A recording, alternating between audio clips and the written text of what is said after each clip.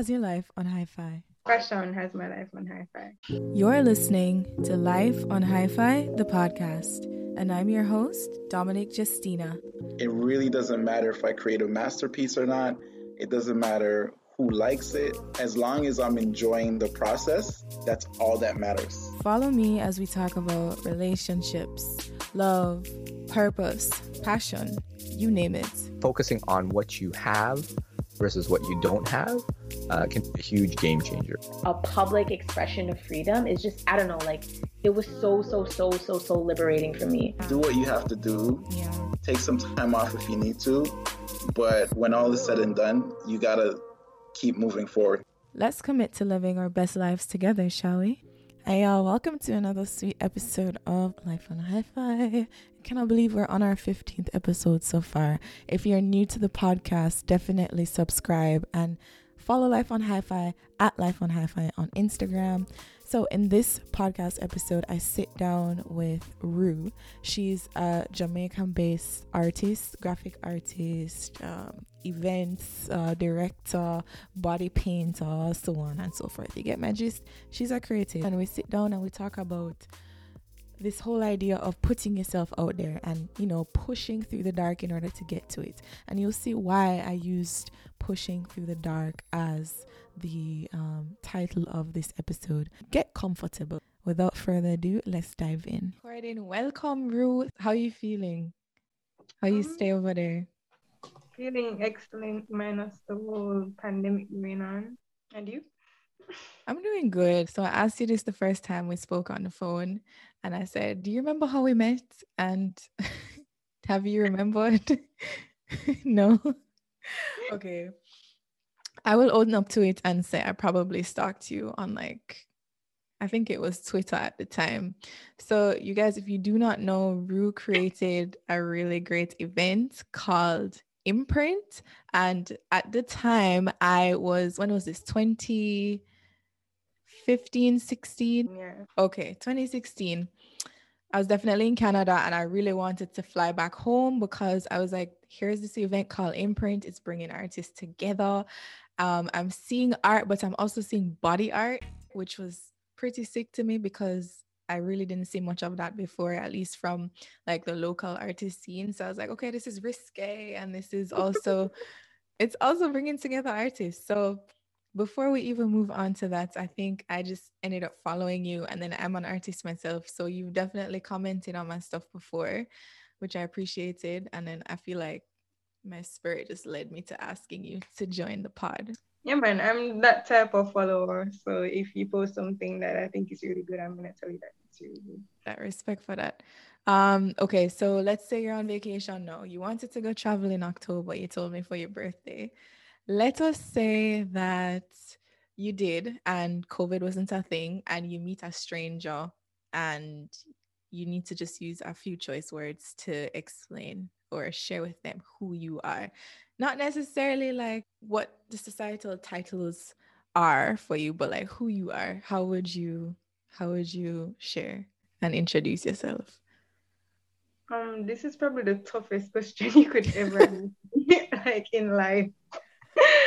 But overall, I think that I describe myself as pretty much just fun and fluid, and anything that is edgy and exciting, then you can associate that with me. So that's the basis without adding any titles or anything. Mm-hmm. That's the basic thing about me. I want to touch on this because we both have shared experiences growing up in Jamaica, and there I don't think self-expression is celebrated enough, at least from a young age as kids. And I do notice that you're really good at expressing who you are and not being afraid to stand out, aesthetically how you look, but also with what you do as a career, because you're an artist and you're doing graphic art now primarily. Let me know if I'm wrong, if you're doing any other thing. Yeah. But yeah, like it's really tough. Like even in schools, to wear your natural hair, like, is an issue. Like there's so many things that make it tough. So how did you find the energy to really put yourself out there? Not just energy, but like the courage. And actually, when you touched on the natural hair thing, I immediately, before I answer the question, like I immediately had a flashback of growing up.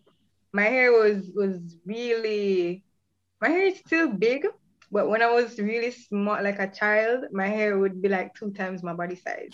It would be like always pinning it down, getting it under control. And I grew up like that, you know. And then going into high school, every 2 weeks, my hair had to be, in the cane road and all them thing there. So it was, I think that contributed to when I got older. I just want to let my hair out all the time because it had been pinned down basically like my entire childhood, especially in high school, because it's considered unkempt and stuff like that. So a lot of the things that I'm very expressive and open about are things that I feel like I was much more either controlled or more conservative. So a lot of things that I didn't feel like I was allowed to explore and experience as I got into the older ages. I stepped right into it. So, and even with school, not even with just the appearance, but what you're taught in school, or even the mindset of our parents, where they're just like, okay, these are the traditional jobs, and this is what you should do.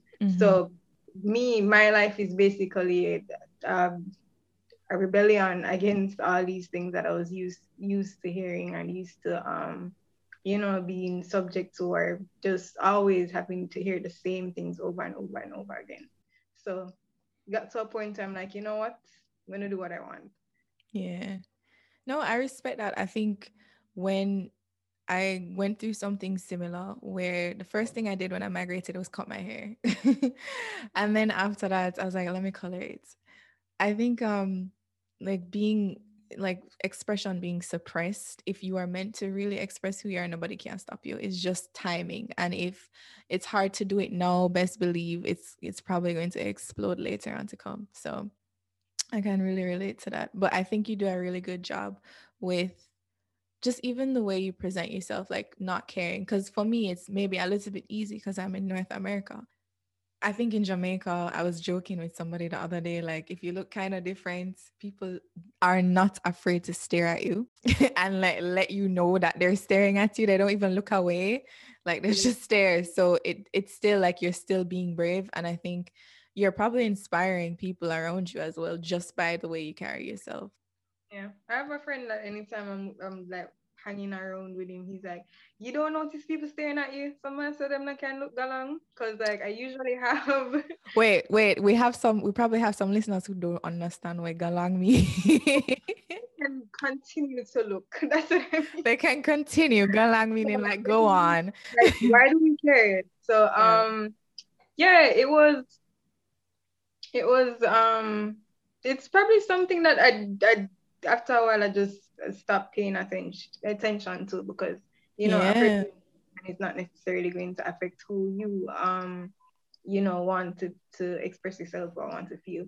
I mean, in some cases it does, sorry, because you do sometimes, you have people saying negative things about you, or stereotyping you. So it has its pros and its cons. For sure. And I mean, but I think it all boils down to like at the end of the day, you cannot live your life for other people. Yeah. I want to get into your journey as an artist. So where would you say that started? Did you always know you wanted to be an artist? No, I actually had absolutely no idea. When I was young, I mean, I always knew that I was, like creative, and Mm-hmm. even my father used to tell me, like as a child, like I would do something and be like, "Oh, that's so creative," and like I always made notes of the fact that I am, on the creative side of life, but and I could always draw. Like coming up, I knew that I had the ability to draw. Mm-hmm. But in high school, when you get to a certain grade, it's time for you to you have to pick your subjects that will coincide with your career. And when I got to that point, I was basically advised not to do anything, that because you do have arts available, but it's not encouraged. Yeah. So Was it yeah, like people in the school or like family, friends telling you not to do More it? so family. So Okay. it's just like, okay, this is what is expected of you, or this is what you need to do. Also, there's this thing too where they're like, okay, you're intelligent, you're smarter than me. I wasn't this bright when I was in school. So why are you going to waste the brain that you have Yeah. on something as trivial as art? Like, go be a doctor, go be a nurse, like you have the brain for it. So that's the kind of pressure that I'd always been under, because when I was a baby, my mother used to always tell people that I knew my alphabet by I was 2. Mm-hmm. So there's always that pressure to fall into that place. So yeah, there was that. That hurt my heart because the fact that, I mean, I know that things are changing slowly, but the fact that people think art is trivial when it's literally everywhere, like we cannot survive without it. And you have to be intelligent to be able to produce art that connects. And I think, I don't know, art is in everything. Like art can be fused with your interests in other things. It could be fused with math, it could be fused with health, it could be fused with tech. Like you do graphic art, which means you have to form your art and combine it with tech. So it's just interesting being from such a like vibrant culture that traditional the traditional jobs still prevail as the most respected, when clearly we've gotten really far with, for instance, music, right?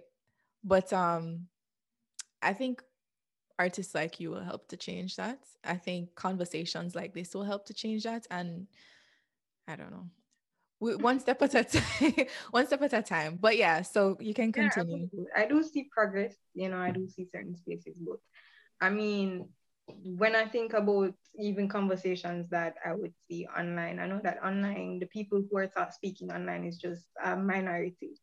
So when you step outside in the street, you have this whole complete mindset that seems like it has been the same mindset for years. Mm-hmm. So yeah, there are certain changes that I don't expect to see in my lifetime, but I do see things progressing a bit. Personally, in my family, I had to be doing things for them to say, "Oh, that's actually a thing that she can do with her life," you know. So That's I guess actually a thing she can do with her life. I guess it's also like proximity. Like I guess I'm not even it doesn't even make any sense to me really, because it's just like when I see people like completely unaware of these kind of career paths, I'm like, are you living inside of a box? Like you Yeah. watch TV, you animation, all that stuff is from art. Marketing is mostly having to do with graphics. Yeah. So yeah, I think it's just in the box thinking, and that Yeah. really, yeah. Yeah. But I mean, sometimes people really don't know. Like you just need to be a little bit more exposed. Or sometimes you want permission to say, like, okay, it's okay to not want to be the lawyer and not be happy with being the doctor. I had to come to that realization as well. And to be honest, as soon as I not as it took me a little time, but as soon as as I was like, okay, I will not be happy in a hospital, like Mhm. working every day. I ran Yeah. for it because I was like, my happiness over everything, like at the end of the day. At the end of the day. But so what turned you towards art then, since you sounded like you were being discouraged when you were choosing your subjects? I went ahead and I did sciences straight up until I was graduating high school. Left high school and I did the next level. I did sciences at Cape as well, and then I Mm. went to UA and I was doing biotechnology, and it was the most miserable time in my life. Like every time I time to get up and go to school, it's like somebody would have to tie some rope around me and pull me. Um, and it's not Yeah. even just about not wanting to do it. It's more so I thought about where is it going to take me? What am I going to be doing? Okay, let's say I pull through these years and I finish. What am I going to do with this degree? Like I don't want to work in a lab. You know, I don't want to be mixing chemicals for the rest of my life. Where am I going to take this? So I just got to a point where I was just like, okay, this is not exactly the path that I want to take. And at that time, I didn't, because I was so conservative and Christian, I didn't have a Twitter account.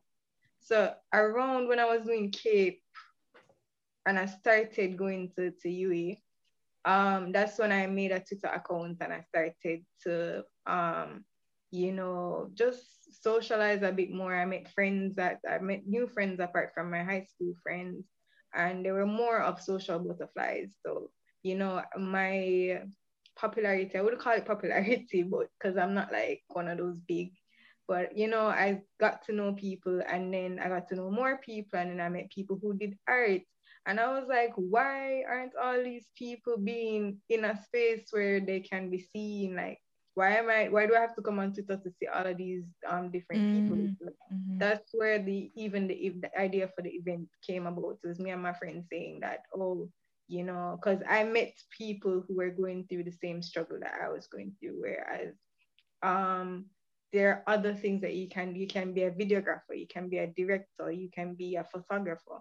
There are things that are normally frowned upon or deemed as more